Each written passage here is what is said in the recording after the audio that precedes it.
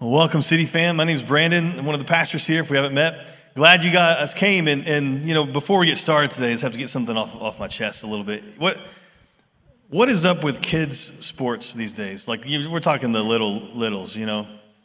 First of all, there's too many of them. Too many sports, too many games, too many practices. But also, why does everything have to be so fair? I mean, everybody gets a dang trophy, for crying out loud. Like, what does a trophy even mean if everybody gets one? And in my day, maybe like you, I grew up in the 80s, it was probably the beginning of this wave of ridiculousness, right? Like where everybody got something. But in my day, I can remember playing baseball, we got like everybody, you didn't get first, second, or third, you got somewhere else. But everybody got this little trophy, but it was so small and plasticky and cheap, you know, like you kind of understood what was going on. Or maybe you got a medal that, you know, the little plastic coin at the end weighed less than the actual ribbon it was hanging on, you know. It's almost like they were saying, you see how cheap this is? That's how good you did, right? Like we're going to save the real trophies for the real winners. I mean, what are we teaching our kids when losing effort gets winning results? And look, I get it, right? We don't want to hurt the kids' feelings and everything else. We're trying to build up their confidence. But it kind of seems like in our culture today, everything revolves around feelings. You can't hurt people's feelings. You can't, say something that someone else disagrees with. But in reality, and even in the kingdom of God, there are winners and there are losers. There are two sides, now and forever. There's no such thing as fair, even in the kingdom of God. And as we're going to see today, there's no room for riding the fence. There is no gray area. There is black and white. There's truth and there's a lie. There's no neutral. It's either one way or the other. And this is one of the reasons our church, our leadership has decided to teach Scripture verse by verse. It's who we are. It's who we want to become. We want to be biblically serious people that know what the Word of God says. We want you guys not to just come and listen and feel better about things, and get some kind of inspirational message that kind of puffs you up. We want you to know what the Word of God says. We want you to be able to hear and digest the Word of God, to apply it to your lives. It's important now more than ever. We live in a day and time where people are completely backwards. They think up is down, down is up. They think light is dark, and dark is light. And so now more than ever, the people of God need to know what the truth is. And that the truth only comes from the Word of God, nowhere else. And so we are left with the decision each and every day. Do we want to trust God and His ways or not? Because as unfair as this might sound, we can either trust God and His ways and His word, or we can commit idolatry. And you might think, man, that's kind of harsh. Yeah, yes, it is. Sometimes the truth is, if we put ourselves in the place of God, that's exactly what we're doing. We're committing idolatry. We, as His followers, have to submit ourselves and our truth to His truth. So we're challenging you today to decide to not exchange the truth of God for a lie. And that starts with studying His Word, knowing what it says. And we're in Luke again, right? We're back in Luke. We've been in Luke for a little over a year now. And good news, I don't know if you're keeping track. I definitely am. But we're over halfway through the book of Luke. It's a big deal. If you look at this Luke wall out here, there's 6 different panels. We're officially into the 4th panel, right? So we know that we're about halfway, and I'm real excited about that. So let me kind of catch you up where we've been so far. We're in Luke 11. We're going to start in verse 14. But last week, if you missed it, go check it out. Matt, our youth pastor, talked about when the disciples came to Jesus and said, "Teach us how to pray," and all of that. There's this kind of tide turning here in Luke. There's a widening gap between Jesus and kind of the religious leaders of the day. And really, even now, the nation as a whole, all of Israel, is kind of turning against Jesus. They've all heard the stories. They've seen the miracles. They've heard the teaching. And they're kind of forced into this decision, like, what are you going to do with this guy? Like, what are you going to do with Jesus? Do you believe who he says he is, or don't you? And for the most part, most of them are answering that question and deciding to reject him. And as this opposition to him kind of builds and intensifies, Jesus gets more and more direct and confrontational with his teaching, his discussion. And he's starting to kind of warn those, like, listen, you're going to have to decide, and there's a right and there's a wrong. And so he does that in this chapter 11, verse 14. We're going to read it. If you have your Bible, turn there. And if not, open your app up to Message Notes. All the scriptures are there, the points, everything is there for you. I've asked Beth Gwynn to come read our scripture for us today. And yes, she's my mom, not my sister, right? You're welcome. All right. Welcome, my mom. All right. Wow, I don't know what he wants, but probably going to get it. Okay, my name is Beth. I am married to Brandon's dad, Steve Gwynn. We have 4 kids. We have 10 grandkids and 5 great-grandkids. We have served as greeters here at the city. And I'm part of a ministry group called Isaiah 58. And our group helped found what is called Project Destiny, that we worked real hard to protect the lives of the innocent, of the unborn last year. And our biggest thing is that we have a jail ministry, and we have church services every Saturday for the women who are incarcerated. And shout out to my favorite girls at LCDC. Okay. One day, this is verse 14, one day Jesus cast out a demon from a man who couldn't speak. And when the demon was gone, the man began to speak. The crowds were amazed, but some of them said, "No wonder he can cast out demons. He gets his power from Satan, the prince of demons." Others, trying to test Jesus, demanded that he show them a miraculous sign from heaven to prove his authority. He knew their thoughts, so he said, "Any kingdom divided by civil war is doomed. A family splintered by feuding will fall apart. You say I'm empowered by Satan, but if Satan is divided and fighting against himself, how can his kingdom survive? And if I am empowered by Satan, what about your own exorcists? They cast out demons too, so they will condemn you for what you've said. But if I am casting out demons by the power of God, then the kingdom of God has arrived among you. For when a strong man is fully armed and guards his palace, his possessions are safe until someone even stronger attacks and overpowers him, strips him of his weapons, and carries off his belongings. Anyone who isn't with me opposes me. And anyone who isn't working with me is actually working against me.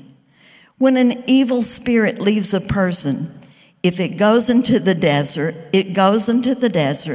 searching for rest. But when it finds none, it says, I will return to the person I came from. So it returns and finds that its former home is all swept and in order. Then the spirit finds 7 other spirits more evil than itself, and they all enter the person and live there. So that person is worse off than before. As he was speaking, a woman in the crowd called out, God bless your mother. I love that part. The womb from whom you came and the breasts that nursed you. Jesus replied, but even more blessed are all who hear the word of God and put it into practice. Awesome. Thank you, Mom. Isn't she awesome, everybody? Yeah. There you go.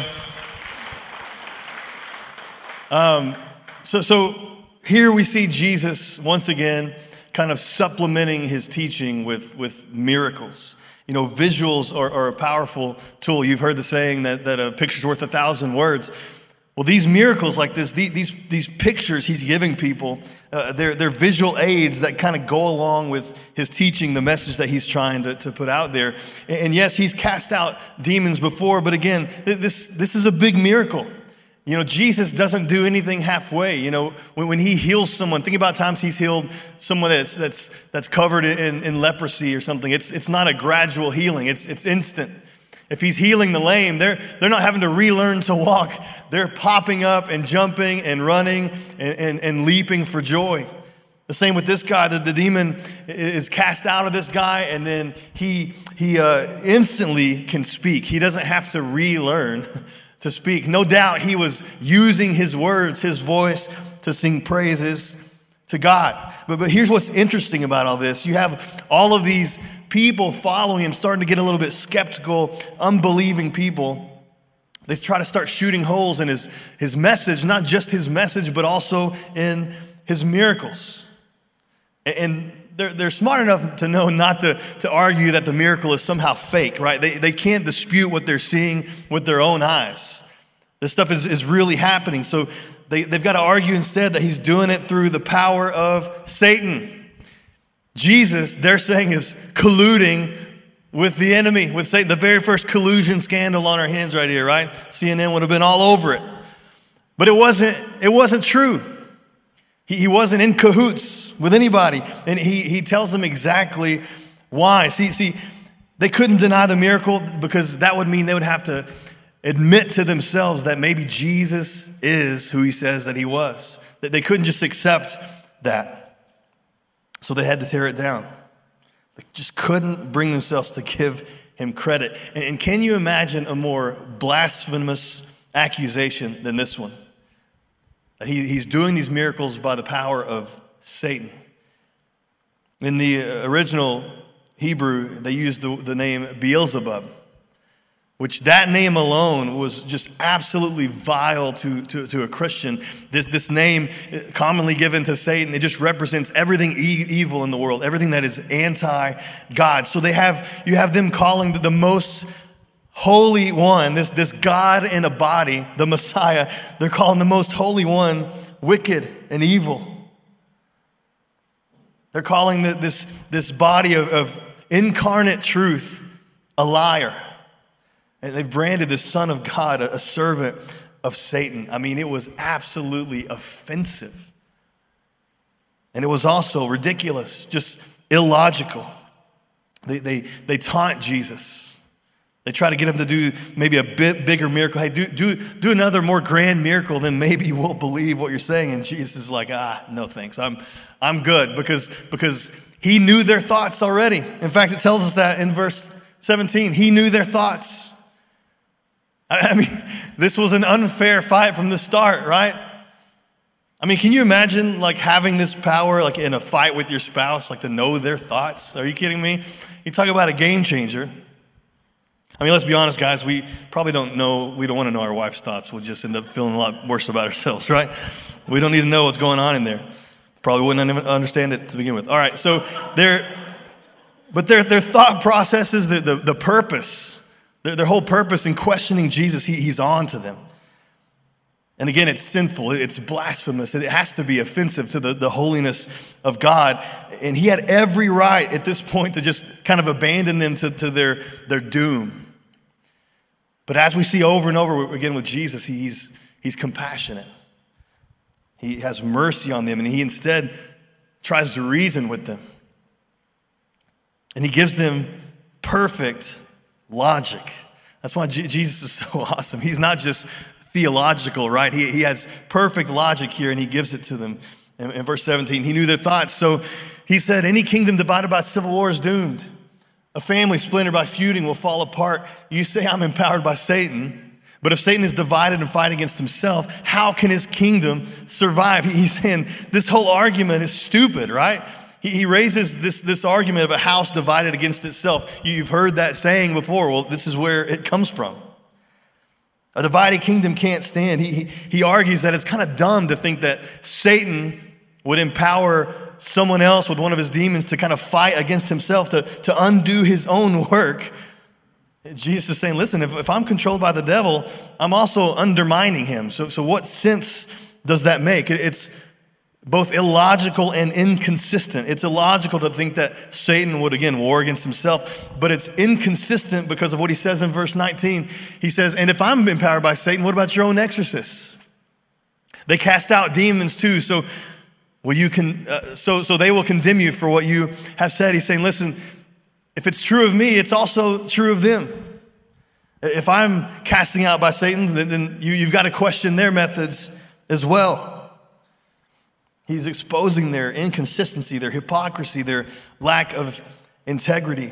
And even beyond that, he's saying this, a little deeper meaning here. He's kind of poking at them here, because ultimately what they're saying, if their own exorcists, who, by the way, sometimes fail in exorcising a demon, if his own exorcists are working from God, but Jesus, who's always successful in his casting out of demons, is working through Satan, really what they're saying, in effect, is that Satan is more powerful than God.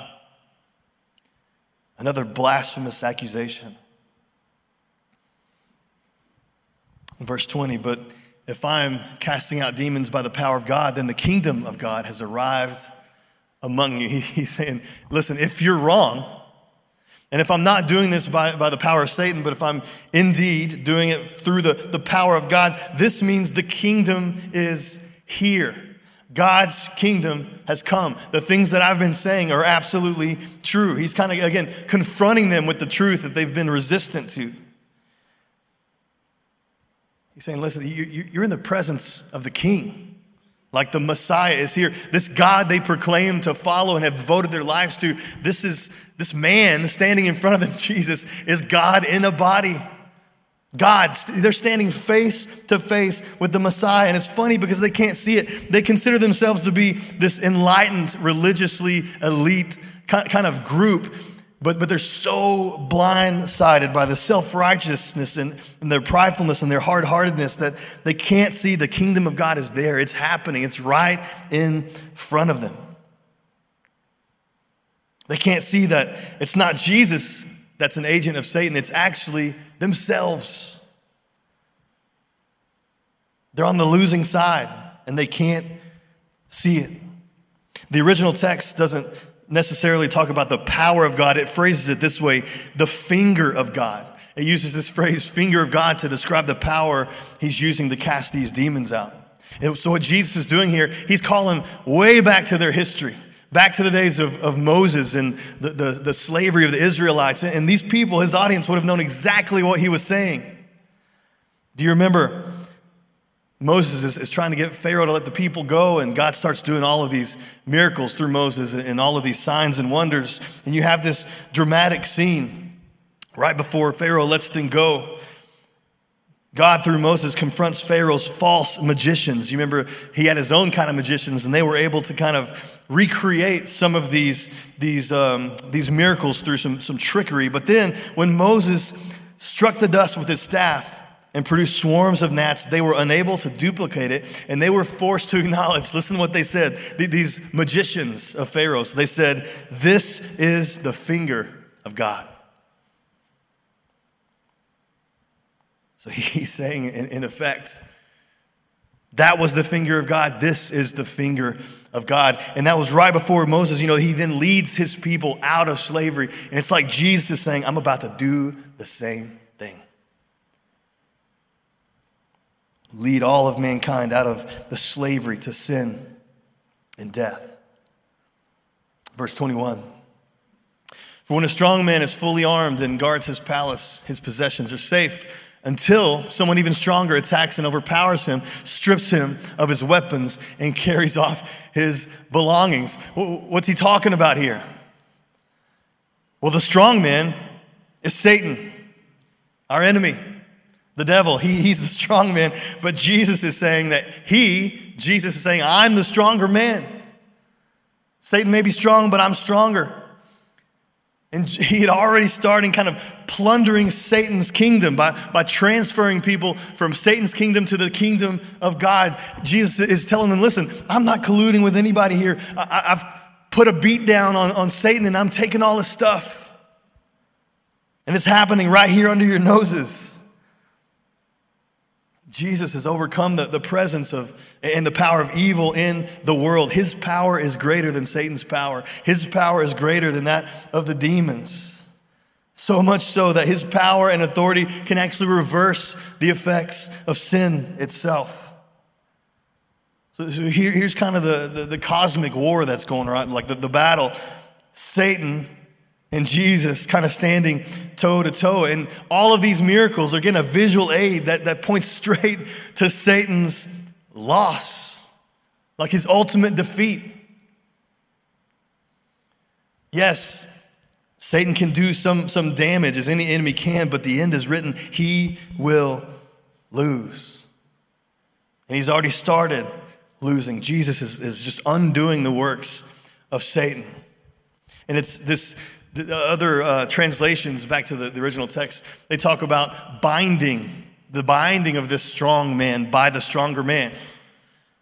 And this binding is kind of happening in three different stages. The first stage is what we're seeing right here. During Jesus' ministry, he starts binding the strong man by, there are 6 different accounts of Jesus casting demons out of people. This is where that binding begins, him proving that his kingdom is more powerful. He is more powerful than Satan. He's the stronger man.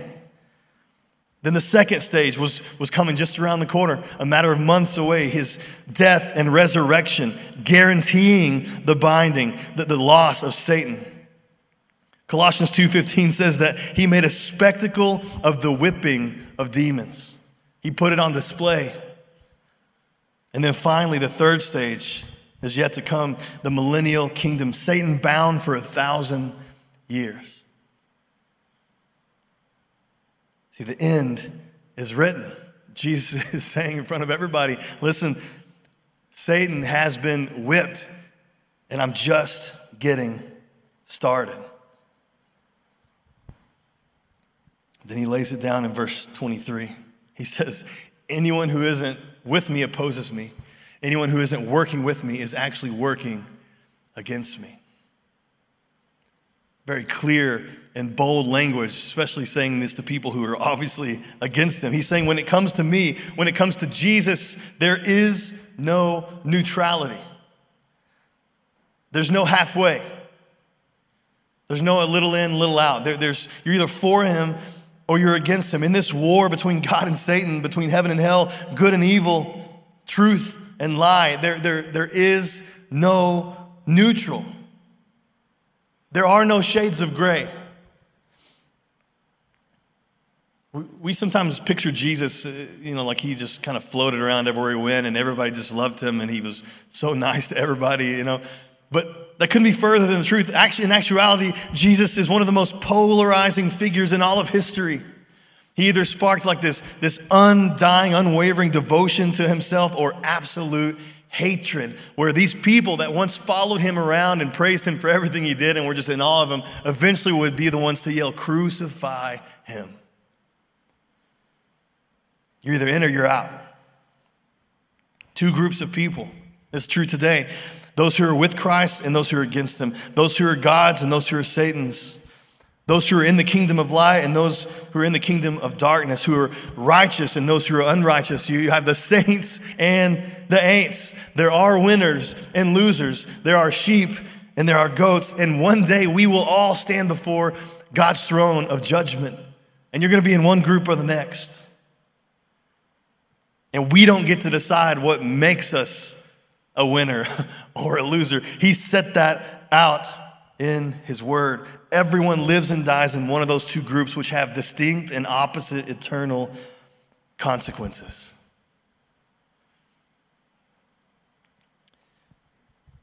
Those who don't believe in Jesus, receive him, follow him with all their heart, join in his mission to make disciples, are as much in partnership with the devil as those who openly worship Satan. Let me say that again. people, even good moral people that aren't fully surrendered to Jesus, following Jesus, are as much in Satan's camp as Satan worshipers are. Because the end result's the same. Eternity separated from him. You might say, well, that's not fair, right? Good people don't deserve hell. There are good people in every false religion in the world. Everyone should get a trophy, right? That's not his truth. In the kingdom of God, there are no participation trophies. It's either Jesus or Satan. You're either all in or you're all out. This is the problem with our culture today. See, people view truth as anything but black and white. There are thousands of shades of gray, right? These philosophies and other theories, ideas, religions, they're kind of seen as competing on this equal playing field to Christianity. It's just one of the ones, right? And they could all have some truth in them. But there's no one that's absolute or exclusively true. Our culture says there is no absolute truth, only my truth. And it's not just my truth, it has to be your truth too, because you have to not only respect it, but accept it. And you have to not only accept it, but celebrate it.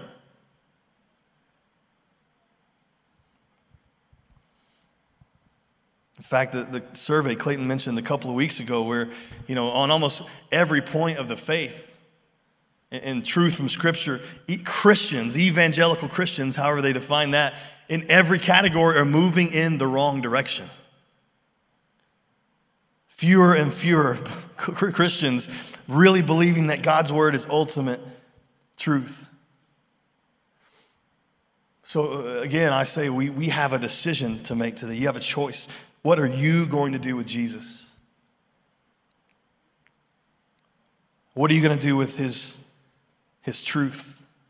Are you going to build your life on his truth or yours? Because you can't have it both ways. To build your life on you, on your truth, on your ideas, on your ways is, again, that's idolatry. That's putting yourself in the God seat.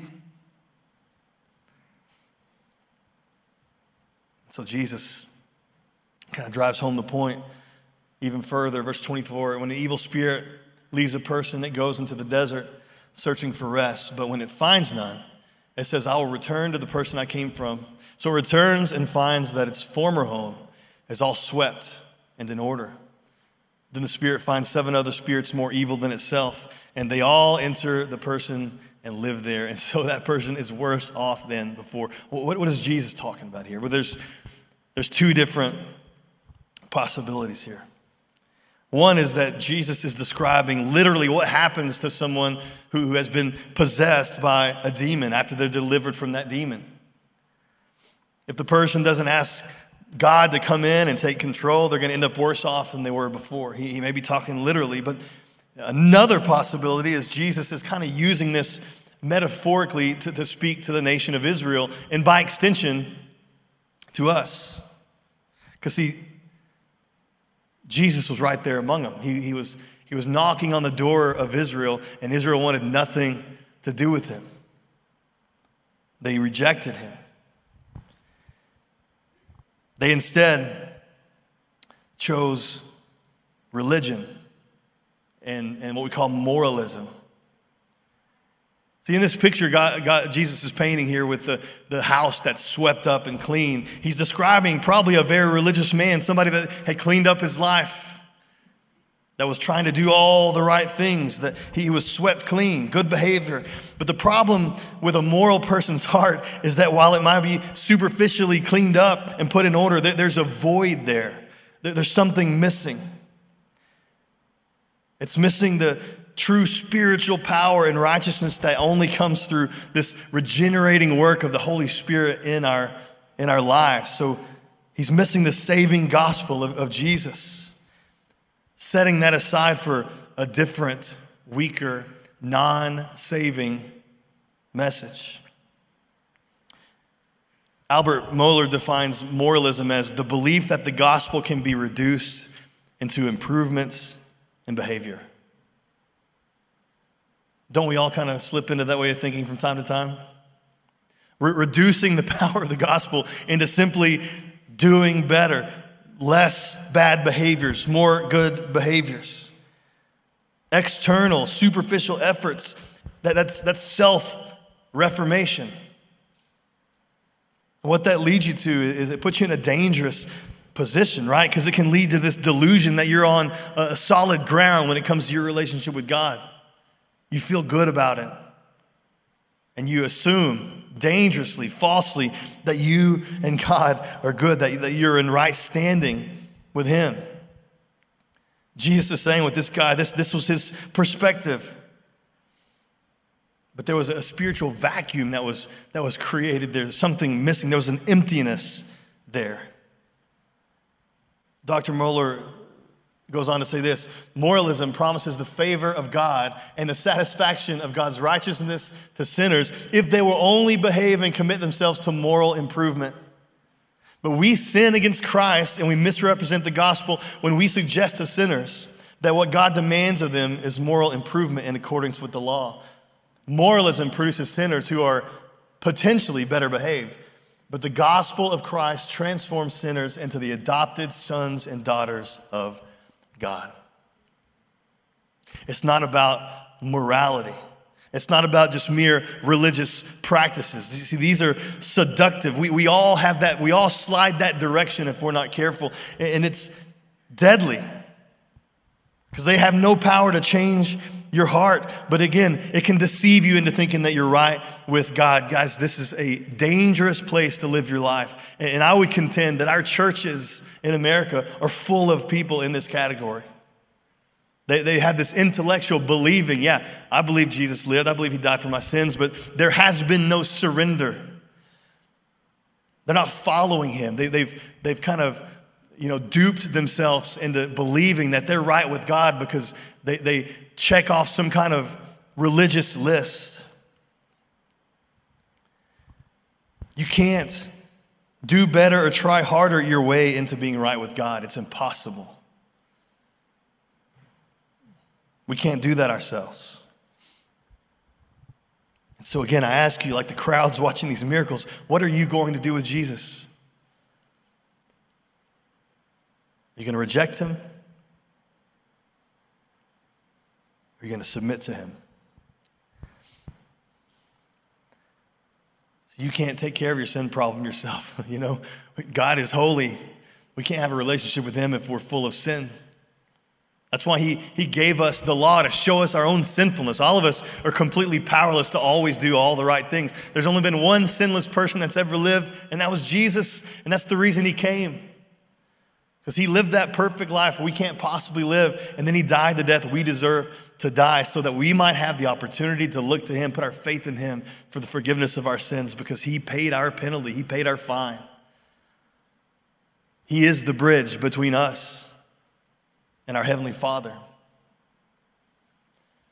So whether or not, you've believed in him your whole life or been in church your whole life or whatever, are you following him? Have you surrendered your life to him? Do you have a relationship with God or don't you? It's one or the other. And I implore you today, if you're one that you're not sure, and we talk about that standing before God's throne of judgment, and him saying either, well done, good or faithful servant, or depart from me, I don't know you. When you hear that, it absolutely terrifies you. Listen, you might need to answer this question today. This is the one question in life you have to get right. If there's never been a time in your life where you submitted to Jesus, today is your day. We're not guaranteed tomorrow. Put your faith in Jesus. Begin a relationship with him. If you're doing that today, we want to know about it. We'd love to help you in your walk with Jesus, disciple. You want to talk about next steps in your relationship with him, get you plugged into a small group, all of that. Just can't do it if you don't let us know. So if you let us know on the app, our Connect form, we'll be in touch with you. We'd love to walk with you in this new relationship with Jesus. If you go his way, you win in the end. There are no participation trophies. Verse 27, as we finish here, he was speaking. As he was speaking, a woman in the crowd called out, "God bless your mother, the womb from which you came, and the breasts that nursed you." It's kind of an awkward thing to say in public to somebody, isn't it? Try that at your next family dinner, if you're, that'd be awesome. Jesus replied, "But even more blessed are all who hear the word of God and put it into practice." See, he's telling this woman, listen, what you're saying is true, right? This was the ultimate compliment in those days. A mother was seen as valued if their kids accomplished something. He's saying your statement's correct, but it's not complete. It's not just about admiring Jesus. It's not just about commending him. He goes even further and says, listen, that's all great, but it's about obedience. It comes down to obedience. A true follower of Jesus is first and foremost obedient. James, the brother of Jesus, said in chapter 1 of the book of James, don't just be a hearer, be a doer. If you just hear the word of God and never do anything about it, never put it into practice, you're deceiving yourself. You're a fool. And then in Matthew 7, Jesus himself says, if you love me, you'll obey what I say. And we hear that backwards sometimes. Oh, well, I have to do all these things to prove that I love. No, he's saying, if you truly love me, if you're truly submitted to me, there will be evidence in your life in the form of obedience. Faith without work, there's going to be some works that go along with your faith, or maybe there's no faith at all. Attending church, singing songs, and having those warm, fuzzy feelings and maybe wonderful memories, this nostalgia of things when you're a kid in church or whatever, it's all great, but it's not enough. Jesus is calling us to more, to be fully and wholly surrendered to him. So what can we take away from this today? Here's the first one. The enemy is defeated. The enemy is defeated. It's done. It's over. Like the end is written. Now Satan, he might have a long chain, but he's still chained.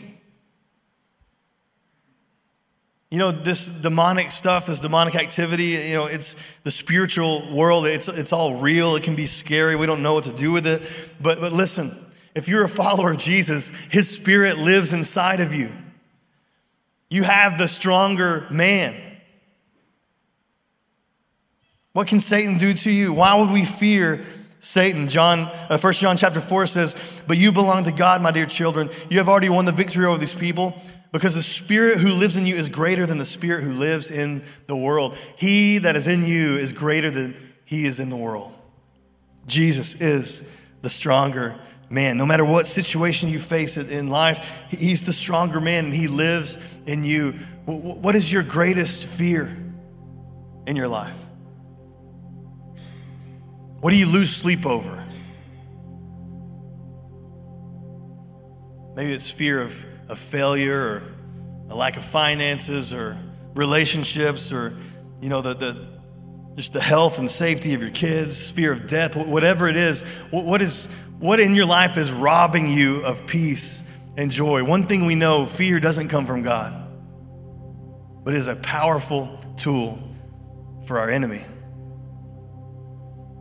How much peace and joy has Satan stolen from you through fear?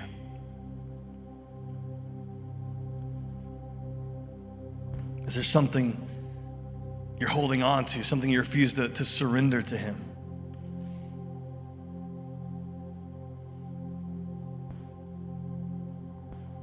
Jesus is the stronger man. What have we to fear? Not even death itself. To be absent in our bodies is to be present with him. What can he take from us? Finally, all of us, we can either bow up or we can bow down. Two choices. And we have that decision to make every single day of our lives. In every situation, we're going to bow up or we're going to bow down to him. We're going to resist him and go our own way, or are we going to submit and surrender to him? These Pharisees, they heard and saw the miracles and the teaching, but they refused to submit to him. There is no neutrality. There is no fence riding. There's no have your cake and eat it too. There's no my truth or your truth or culture's truth. There is only the truth that comes from God's word, period. And this is what we want our lives, our families, our marriages, our churches to be built on. The truth of God's word. But the truth is we're all tempted to do what the crowds did, to go our own way, to choose our own thoughts and beliefs, our own version of the truth, our own intellect, our own trouble, problem solving skills. We'll figure it out like we know better. Sometimes what Jesus says is difficult. And somehow we've gotten this thought in our head that Jesus just wants us to be happy and wants our lives to be easy. Following Jesus should be easy, right?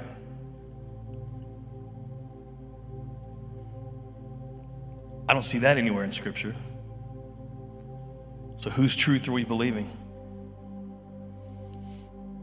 We can trust God in his ways and his word, or we can commit idolatry. Don't trade the truth for a lie. I talked to our city youth yesterday morning. They had you saw the recap video of the weekend, their youth conference. And I talked to them about Josiah, who was king of Judah 600 and something years before Jesus.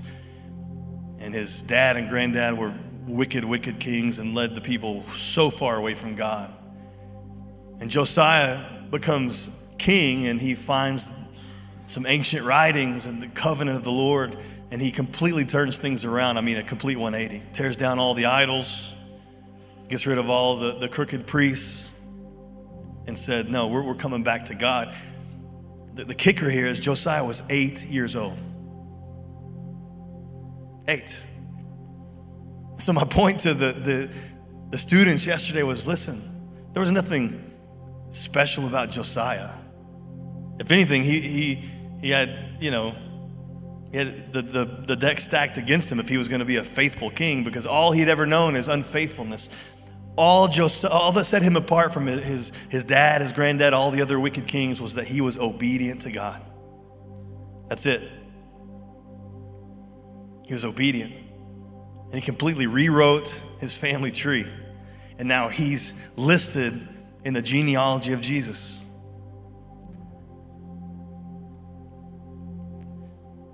And I told them, whatever age you are, 12, 13, whatever, start now. Follow Jesus now. Make decisions now to take your faith seriously, to walk with him. Because I told him this, something I know, something probably you know from experience. It only gets more difficult as you get older. As your problems get more complex, as you get smarter, it only gets more difficult to surrender to him. Some of you know that all too well. You're still doing things your own way. So my question for you is like it was for them. Do you want to be used by God or don't you? Do you want to know his will for your life or don't you? Do you want to go his way or do you want to keep doing things your own way? Coming up into the same brick wall each and every time. Would you bow your heads as we kind of wrap things up? I just want to encourage you to just be before God, just completely open and honest. You might think that you can fool him, but you can't.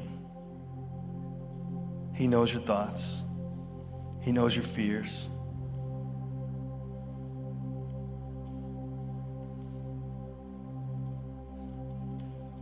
What are the sources of fear in your life that are robbing you of joy and peace?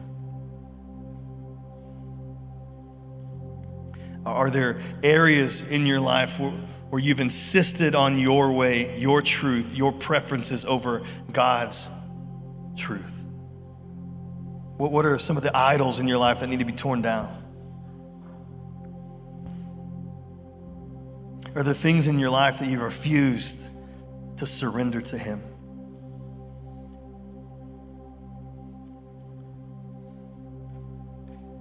And again, we don't want to be just hearers. Ask God, what do I need to do? How can I put this into practice? What do I need to cut out of my life? What do I need to add to my life? God, give us a handle here. Give us something that we can go and put into practice.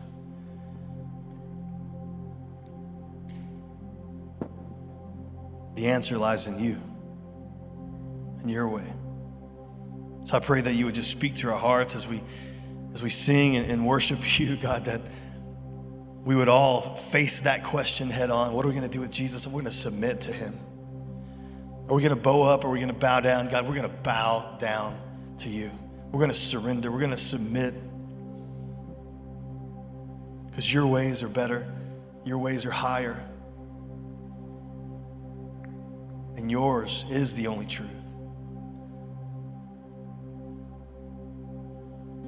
It's one thing to get all stirred up emotionally and get contemplative or whatever, but God, we don't want it to end there. We want change. God, change our minds, change our priorities, that we would back up just not with word, but action.